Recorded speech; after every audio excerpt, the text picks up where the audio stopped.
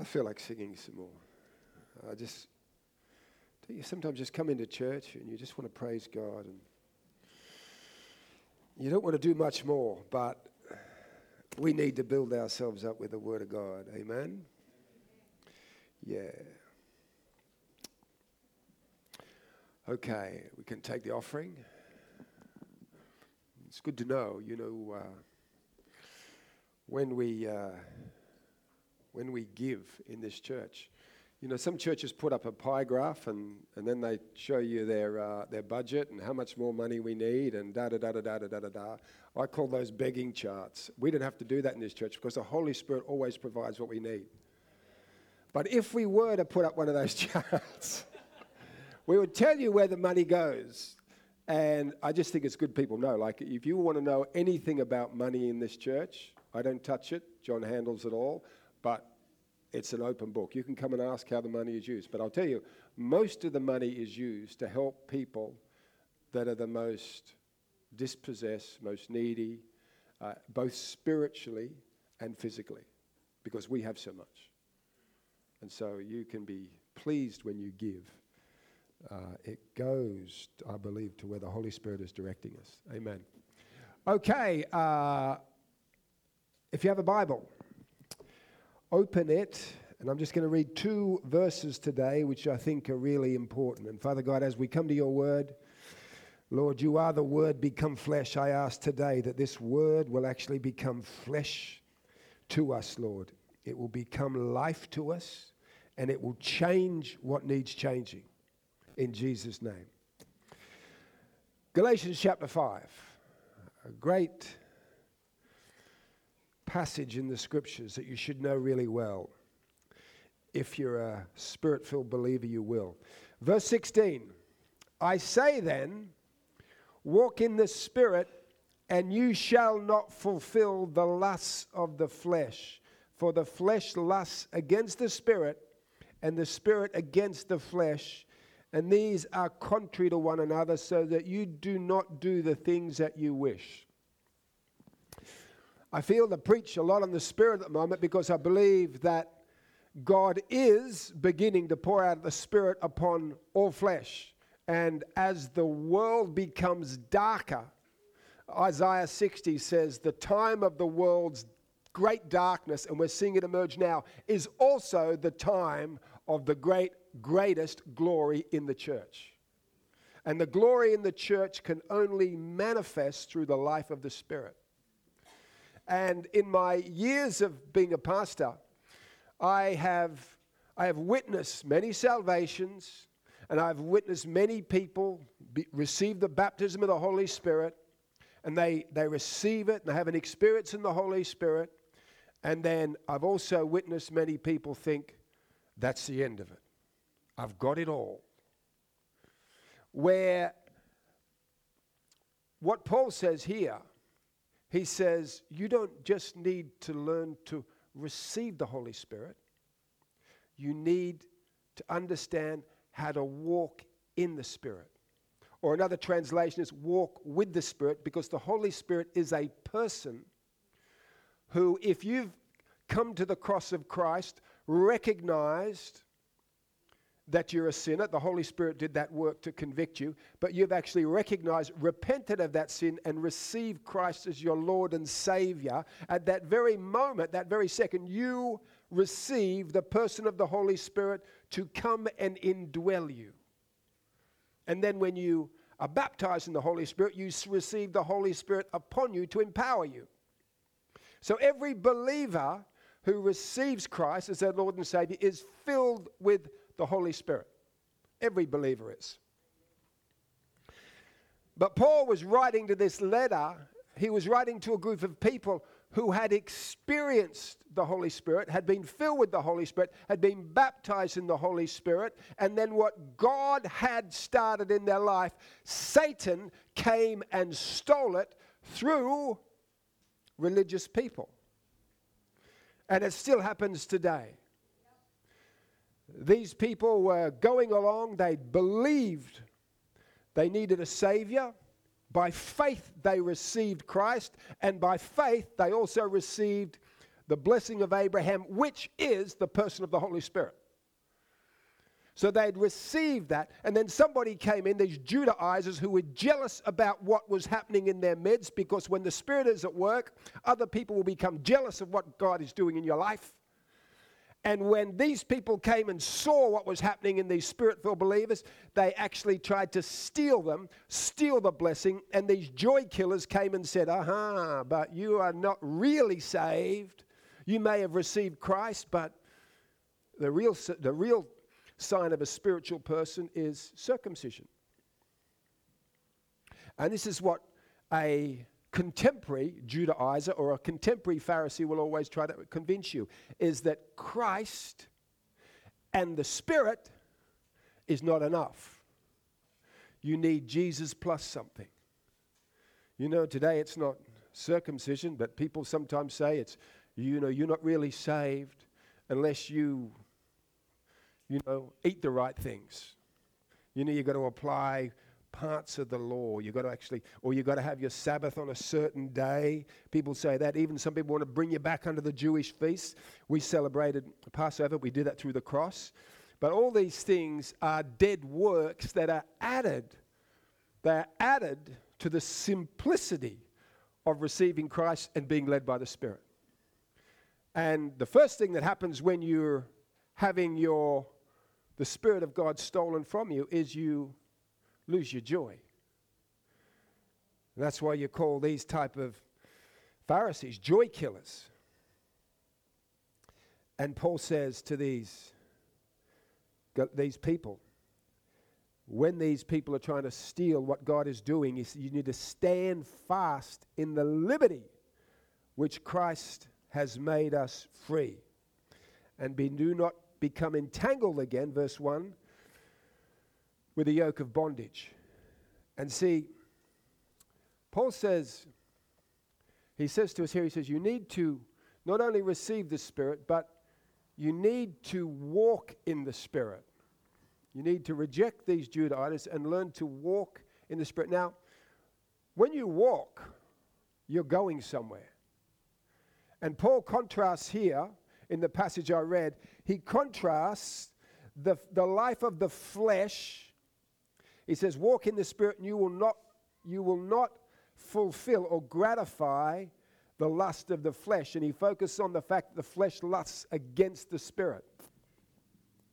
If you walk in the Spirit, there's one evidence that you're going somewhere, and where you're going, and when you get there, the place you're going to will always be a place that glorifies God. When you're walking in the flesh, the evidence that you're walking in the flesh is you always arrive at places that please yourself. And the problem with us is, once you are saved, you receive the Holy Spirit within your body. But your flesh is going to be with you until you die. And that's why Paul says as soon as you're saved, there is a struggle that you are born into. And the struggle is caused by the divine life, the seed of divine life you receive at conversion. If you don't receive that seed of divine life, there's no struggle. You're happy to do fleshly things. You're happy to go the way the world goes. But once you receive the Holy Spirit, the divine life, it produces a conflict within you. And your flesh, which is all your senses, touch, taste, smell, all those 5 senses, it wants to do opposite of what the spirit man inside you wants to do. There is a struggle going on, and it's an age-old struggle, because it started when Sarah was pregnant with Ishmael and Isaac. They couldn't get on. The flesh will never get on with the spirit. You saw it again with Esau and Jacob. There is always, Esau's a man of the flesh, Jacob's a man of the spirit, and they cannot get on. They cannot live together. They want different things. And see, the Bible says that we have this treasure in a jar of clay. So the container is our flesh, And the content, the Holy Spirit, is the treasure. That's what happens. But they want different things. And this battle is like a way I describe it. It's like a gravitational pull, because the flesh is always wanting to pull you down into the lower nature. The flesh is always wanting you to gossip. The flesh is always encouraging you to lust. The flesh is always encouraging you towards greed. The flesh is, there's an exhaustive list in chapter 5, verse 19, but it's a gravitational pull to bring you down to a lower state. It is of jealousy and all those sort of things, drunkenness. But when we're in the Spirit, it's like the law of aerodynamics. We soar above and live above all the lower nature that the flesh wants us to do.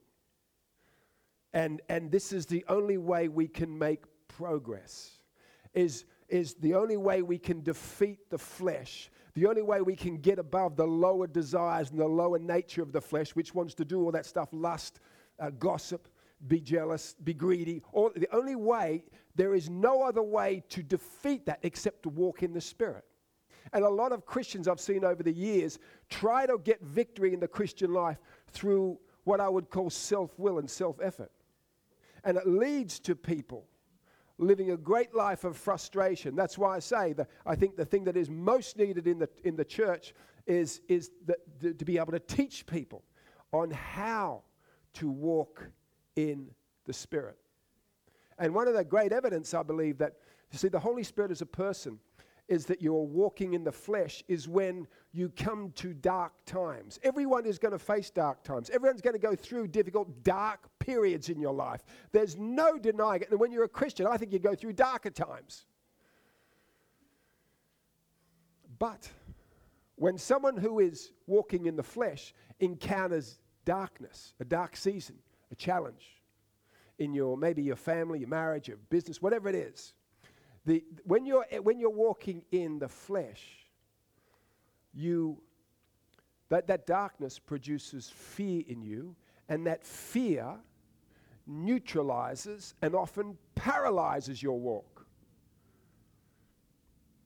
Now, we're all going to experience the darkness, but the Word of God, David said, even though I walk through the, what does he say?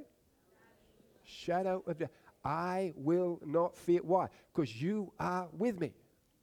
When you're filled with the Holy Spirit, there is a person with you. And when you're in those dark times, you know you're not alone, because that person is the presence of God. It is the Spirit of God. And you know that your fear, yes, you're going to experience the emotion of fear, but rather than that fear stop you, terminate you, you know that fear is temporary, because the person that is with you is the power of God, and He's going to take you through. He's going to take you through. So it's like, that's why the Bible says, I did not give you a spirit of fear, but of power, of love, and a sound mind.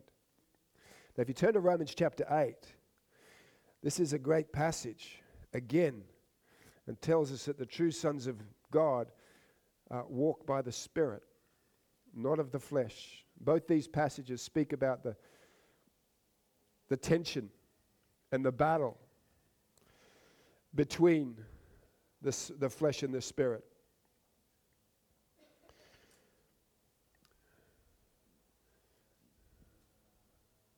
And it tells us how to overcome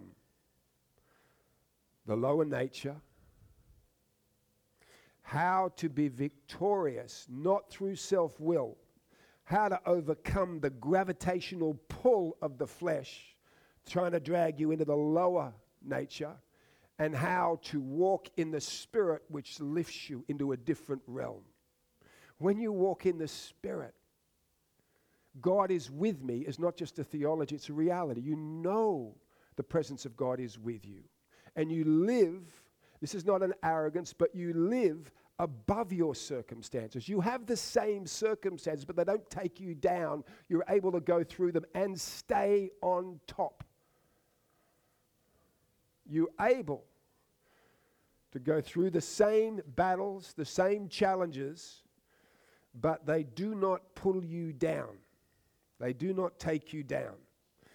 And that's because the Spirit has the last say in every battle.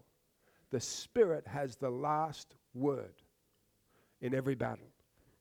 So you say, well, how do I walk in the Spirit or with the Spirit and not allow my flesh to lead me? Not be led just by my human senses. Firstly, you have to, when those people come to you, there are Judaizers today. There are many people that I've encountered many both outside, and some have come inside the church and said, you're a good church, but you need to be doing X, Y, Z.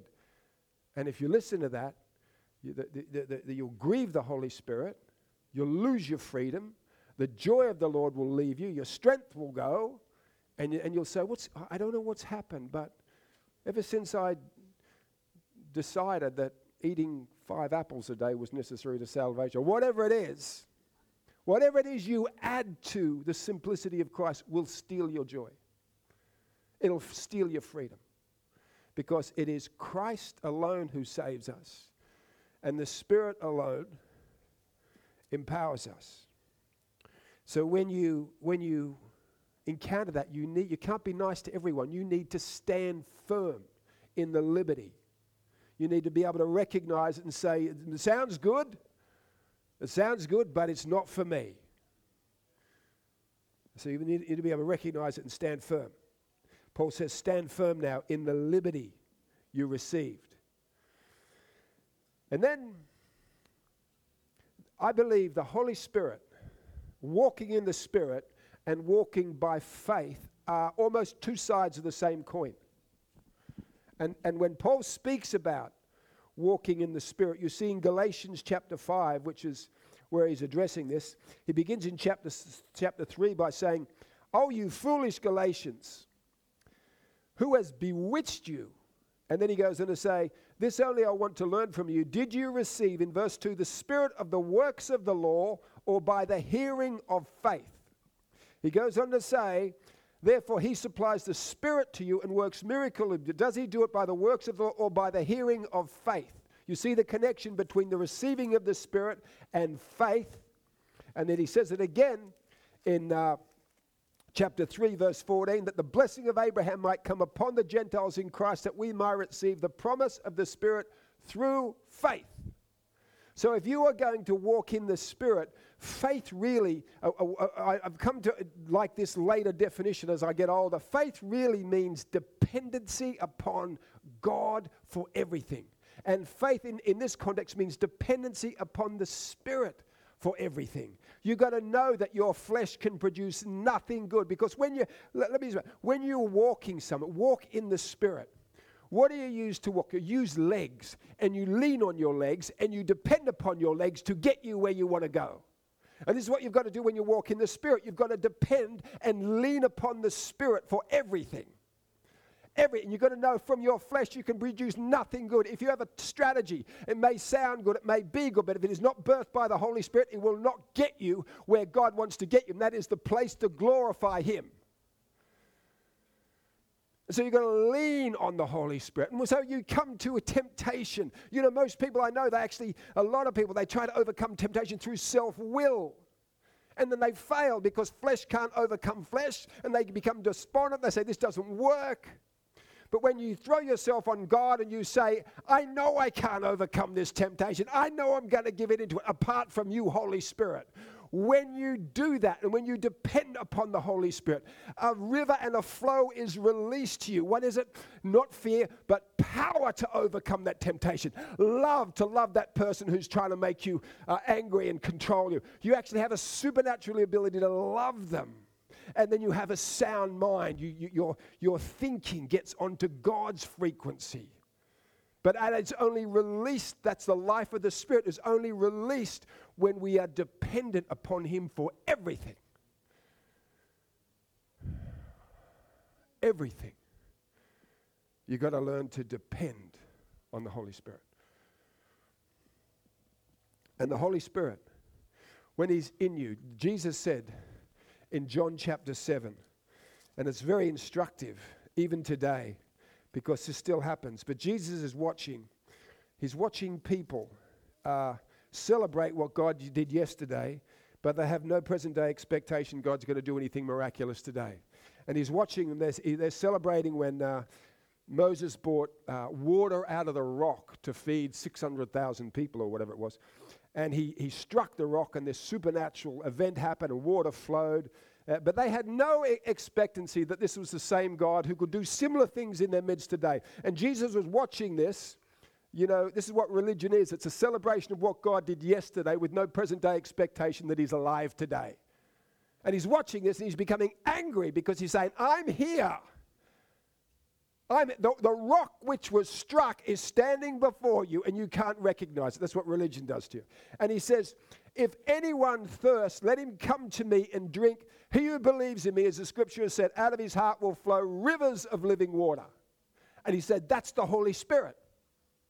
But see, the Holy Spirit comes, when you're filled, when you believe and you are filled, He comes to indwell you and you are filled and He starts to change you from the inside out. But I've said this many times, the Holy Spirit can be in you as a pond or He can be in you as a river. And for Him to be in you as a river, dominating and dictating to your flesh, there needs to be a flow. And how do you make the river flow? It's the same thing when you're baptized in the Holy Spirit. So you're filled with the river, but you're baptized with fire. The river needs to be stirred in order to flow. The fire needs to be stirred when it becomes a flicker. And that's why Paul says to Timothy in 2 Timothy chapter 1, verse 6, he says this, therefore I remind you to stir up the gift of God, which is in you through the laying on of hands. So the river that you've received the Holy Spirit, sometimes is in you as a pond. There's no life, there's no peace, there's no joy, there's no victory. Nothing's happening because you need to stir up that gift. Or maybe you received a spiritual gift. This is referring to a spiritual, remember the gift of prophecy. But that gift, the person of the Holy Spirit needs to be stirred. And how do you stir the Holy Spirit which is within you? You need to be a stirred person so that you're in overflow, because when you get to someone to minister to, it's too late to stir yourself.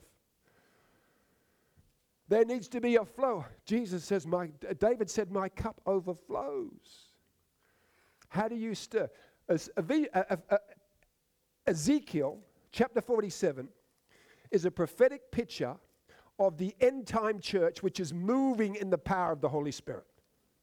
And it says there is a river that flows, and this river flows, and it's really the Spirit-filled church being led by the Holy Spirit. And everywhere these people who are filled with the Spirit go, they bring healing.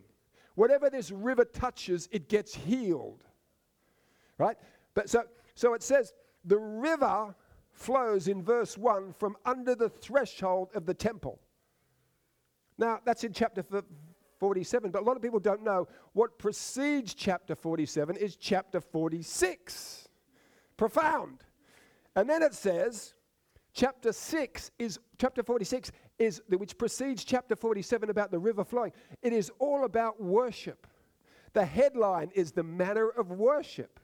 And it says that he shall worship at the threshold of the gate.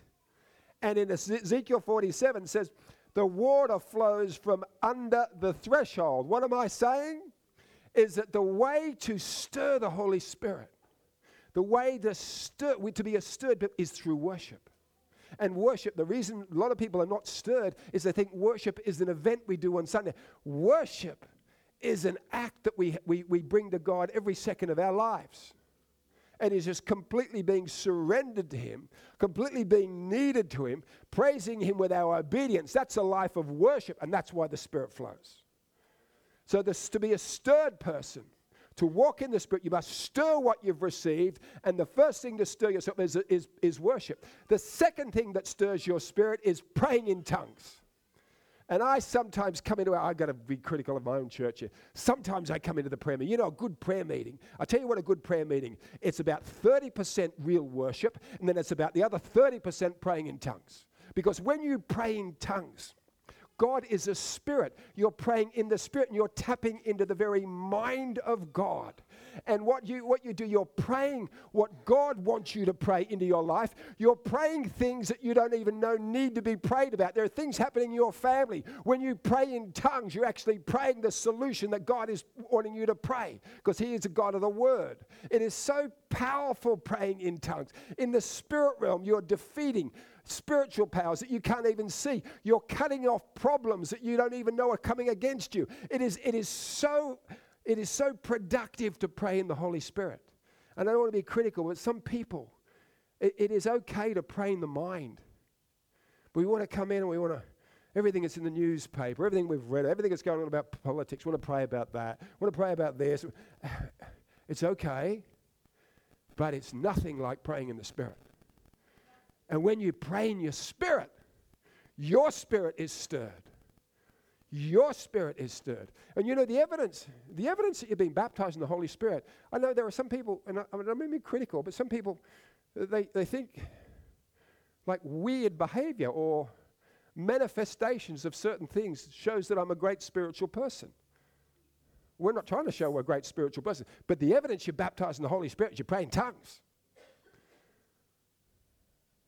Silence. Because people like the weirdness.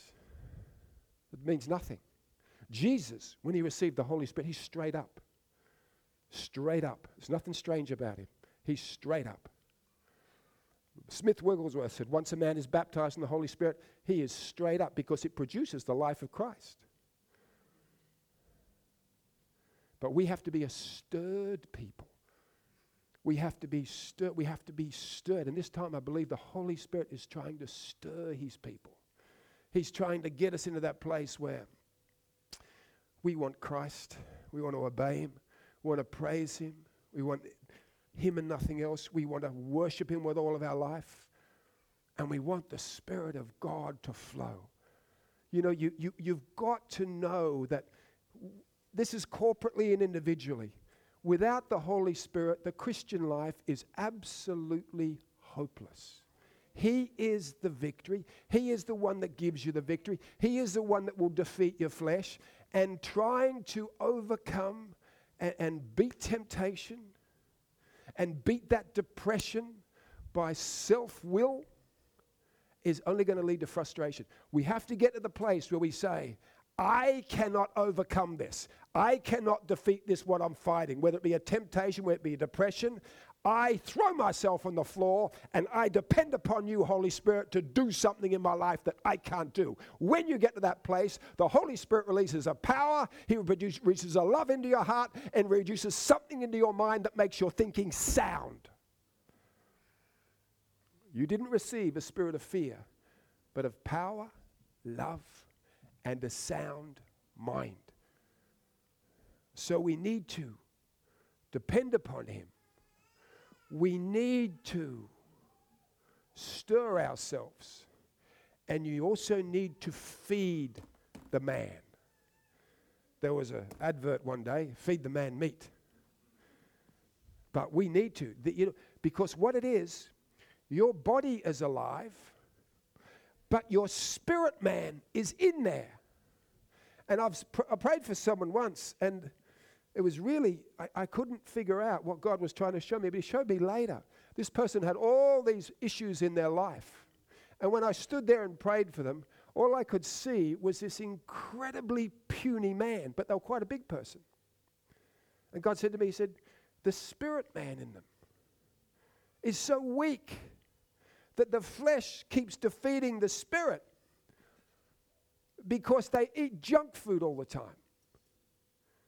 You know, if all we read about, if you read the newspaper all the time, you're going to become worldly.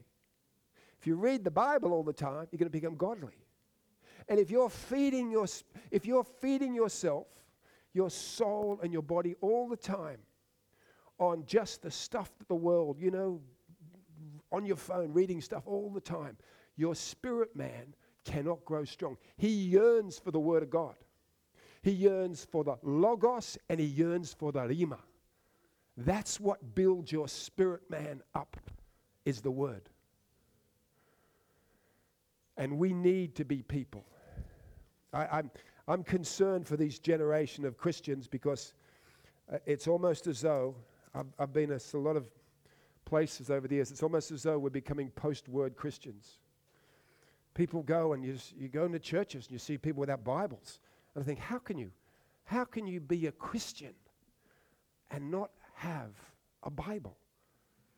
That's your roadmap. That's your food. That's your sword. Okay.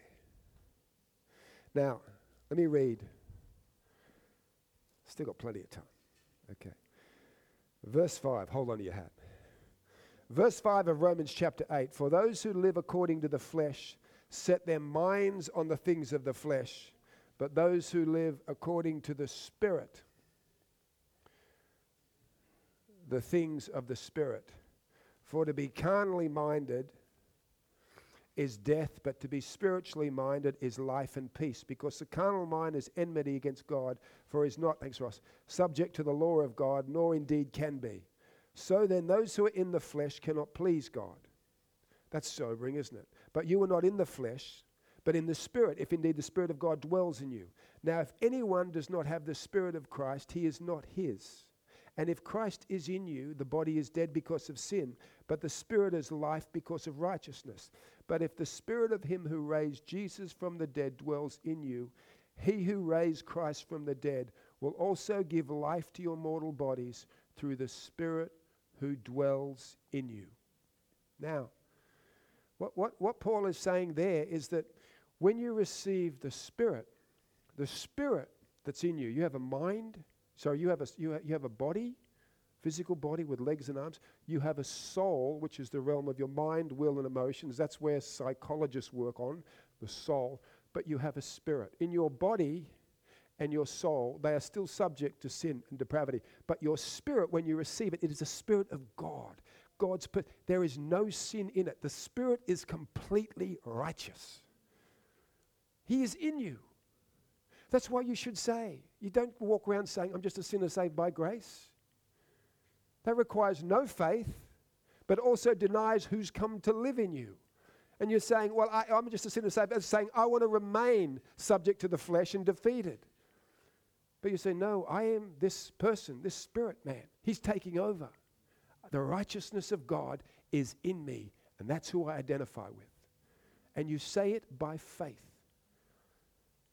Not arrogantly, and it's not saying that I'm not subject to sin, not saying I don't fall, but I see myself not as someone who's going to be defeated. People who say that, often it's an excuse to remain in sin. It is. It's an excuse. They really don't want to overcome. But when you start to, as a man thinks in his heart, so he is, when you start to define yourself as a righteousness of God, this stuff starts to fall off your life. And it's not arrogance. So here it is. It says, the same Spirit that raised Jesus from the dead. What is that? It's resurrection spirit and his life. So it says this Spirit is not only righteousness, he said, but the Spirit is life. Verse 10, because of righteousness. So the Spirit is the same Spirit that raised Jesus from the dead. Jesus was dead, and this Spirit came in and raised him back up. And that same Spirit is now living in you. But here's where it gets exciting. It says, but the Spirit from him who raised Jesus from the dead dwells in you. He who raised Christ from the dead will also give life to your mortal bodies through the Spirit who dwells in you. Ho! So that Spirit that is now in you, that raised Jesus from the dead, is able to bring, when you're depressed, life into you and raise you up out of that depression. When you're sick, he's able to come into your sickness and raise you up out of your sickness.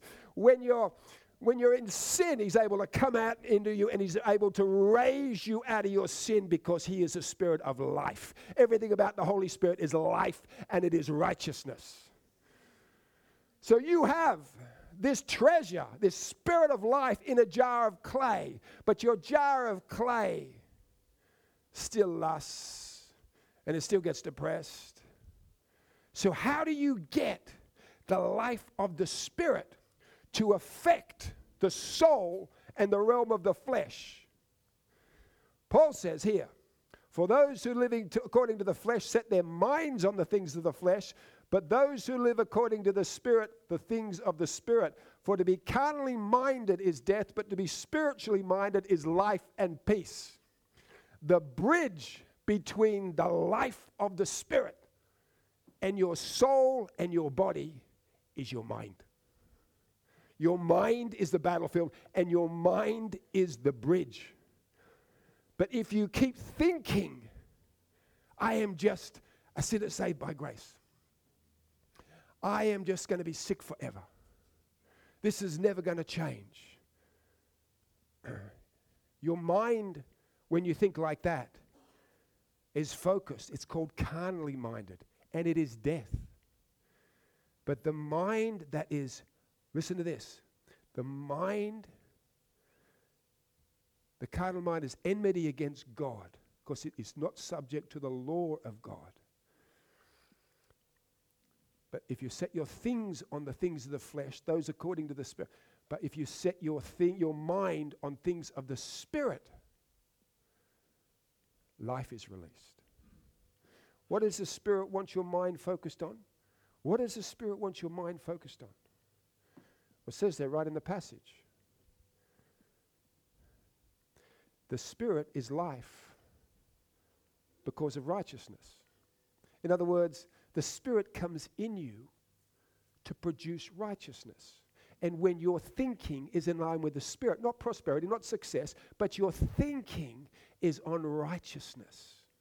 When your thinking is on righteousness, your thinking is, that's when the Spirit, which is life, releases resurrection life into your soul and into your body. That's when the power that is in you is released.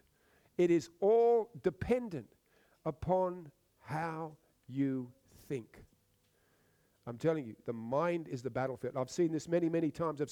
Over the years, I've seen how come it is that some believers, they get saved. 3 years later, they're saving others. They're laying hands on the sick. They got a ministry. It's like, wow, so quickly. And others have been Christians for 50 years. And they go around circles. What's the difference? It's the mind. It's the mind.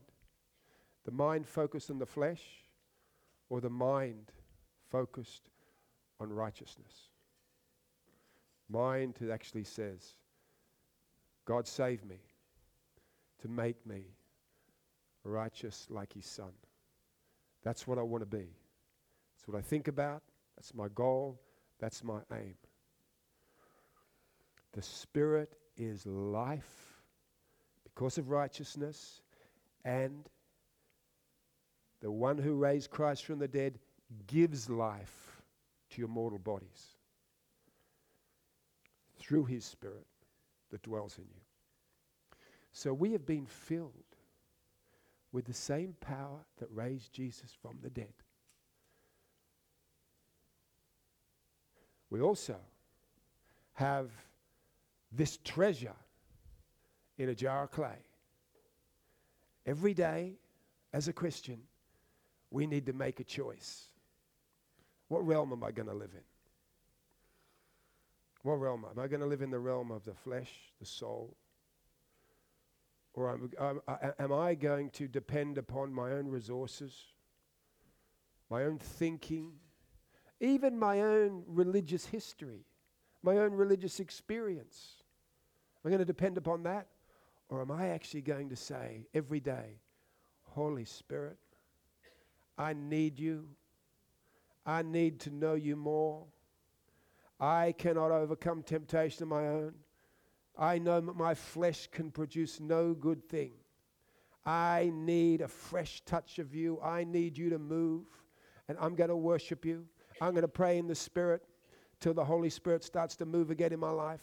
I'm going to be determined to be a stirred Christian.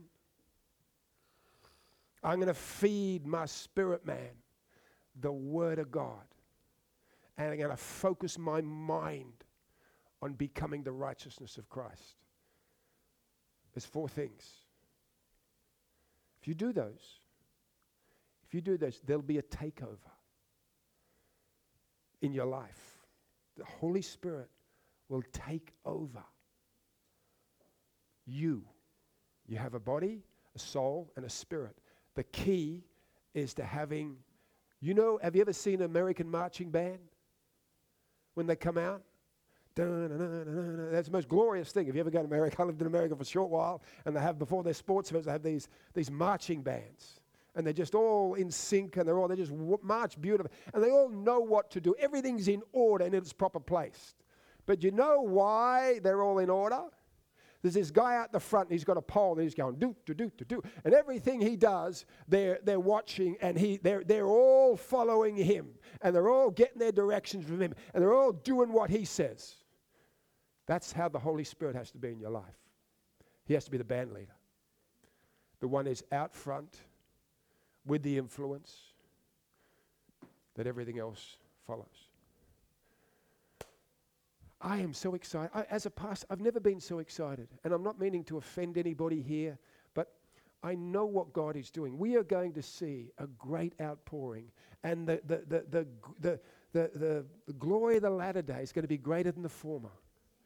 There is going to be, and I want to touch on things, but I don't want you to be, because what's going to happen is that when the Holy Spirit is poured out, God showed me this years ago. I used to be a really poor surfer in Cronulla when I was young, and I wasn't very good. But I used to sit on my board and my ski out there, and because I wasn't very good, I didn't catch many waves.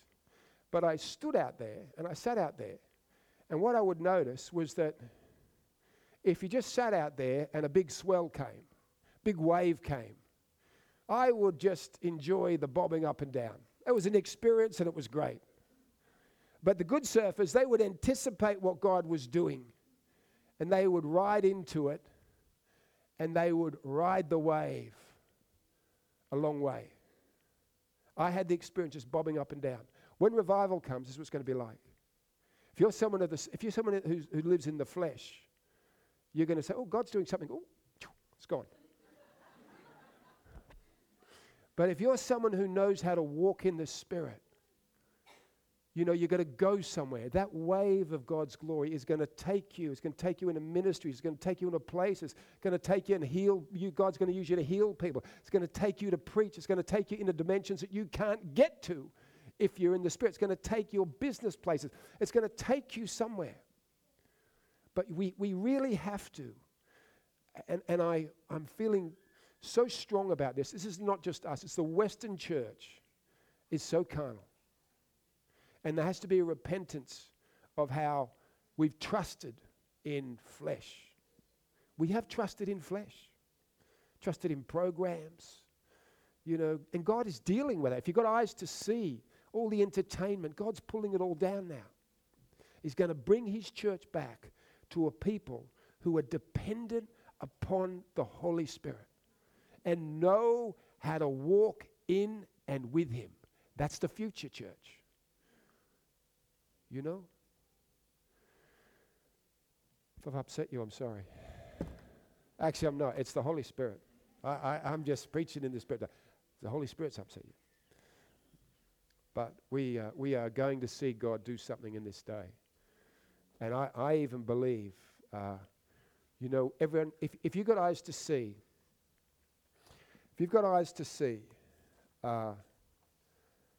you know that in 2019, something changed. It's not going back.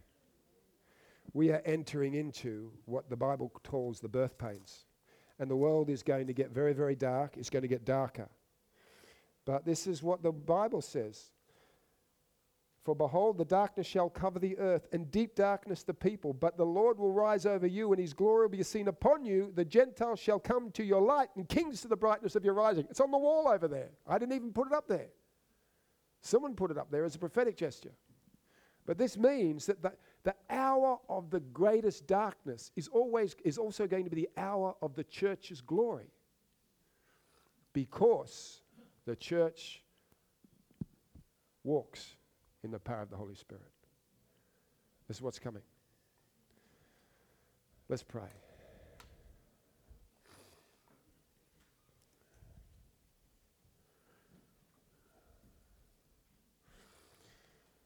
Father,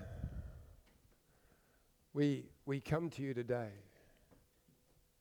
as your children.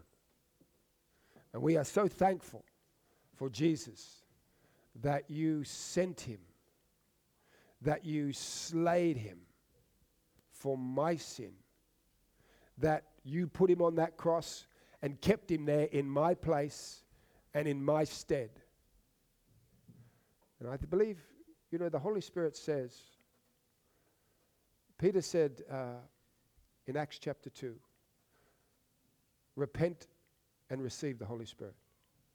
Someone here, you need to repent. You've never received the Holy Spirit. You're not saved, but that's what the Holy Spirit says to you today. The very life of God wants to come and indwell you, but you need to repent before you can receive. Whoever that's for, that's God speaking, not me. But Father, we thank you that you put your Son in my place, that he paid the penalty for all my sin.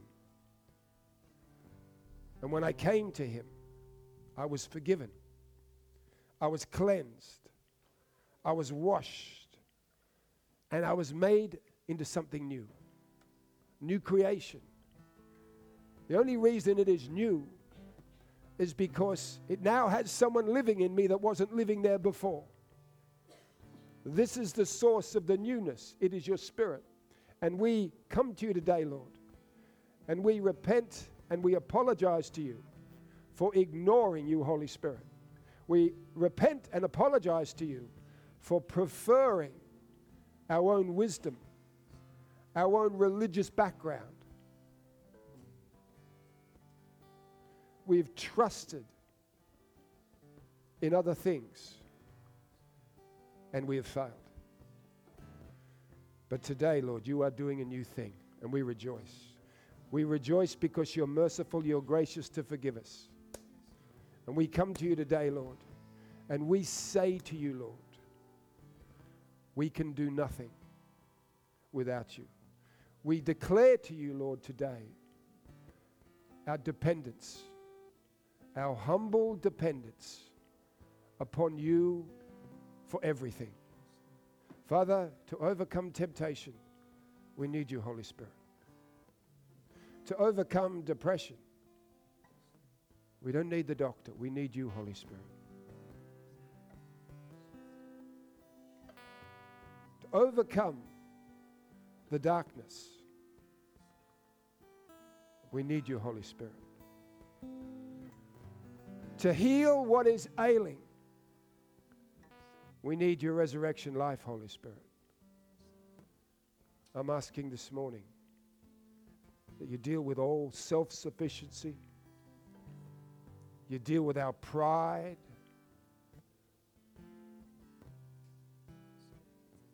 You deal with our mind. You deal with our slothfulness. That you stir us this morning, Lord. Stir in us desire to worship you. To stir up that gift by praying in the Spirit. To feed the man, the Word, spiritual man, the Word of God. That we may not frustrate you. Lord, you say if we walk in the Spirit, we're going somewhere. You want to take us to a place that glorifies you. You want us to finish our life knowing that we have not been ordinary but extraordinary because we have glorified the Lord Jesus Christ in this life. Lord, that is your plan. That is your plan. I ask that you deal with our flesh today. I give you permission, Lord. We say, come, Holy Spirit. Convict us. Convict us where we are carnal. And help us. You are the helper. Hallelujah. Help us to walk into that place where we'll glorify you. Holy Spirit, we need you. We need you. And I thank you that we're not without you, that we have you. Stir us and keep us stirred for the sake of your kingdom. In Jesus' name. All the people said, get ready, church. God is about to move. I know it. I just feel those raindrops. First raindrops of an outpouring. I know it in my spirit, and I'm excited. If you feel like you need to repent of anything, or if you feel like the Spirit of God He never leaves you, but sometimes you feel like He's left you. If you need, the Bible says you need to be filled, not just once, you need to be continually filled and filled and filled. The way you stay filled is to be empty of your own strength, empty of confidence in the flesh. If you need a fresh filling, I'm not going to pray for you. No one's going to touch you. You just come out here and say to God, I need a fresh touch. I need the Holy Spirit, and He will do something new in your life. Hallelujah.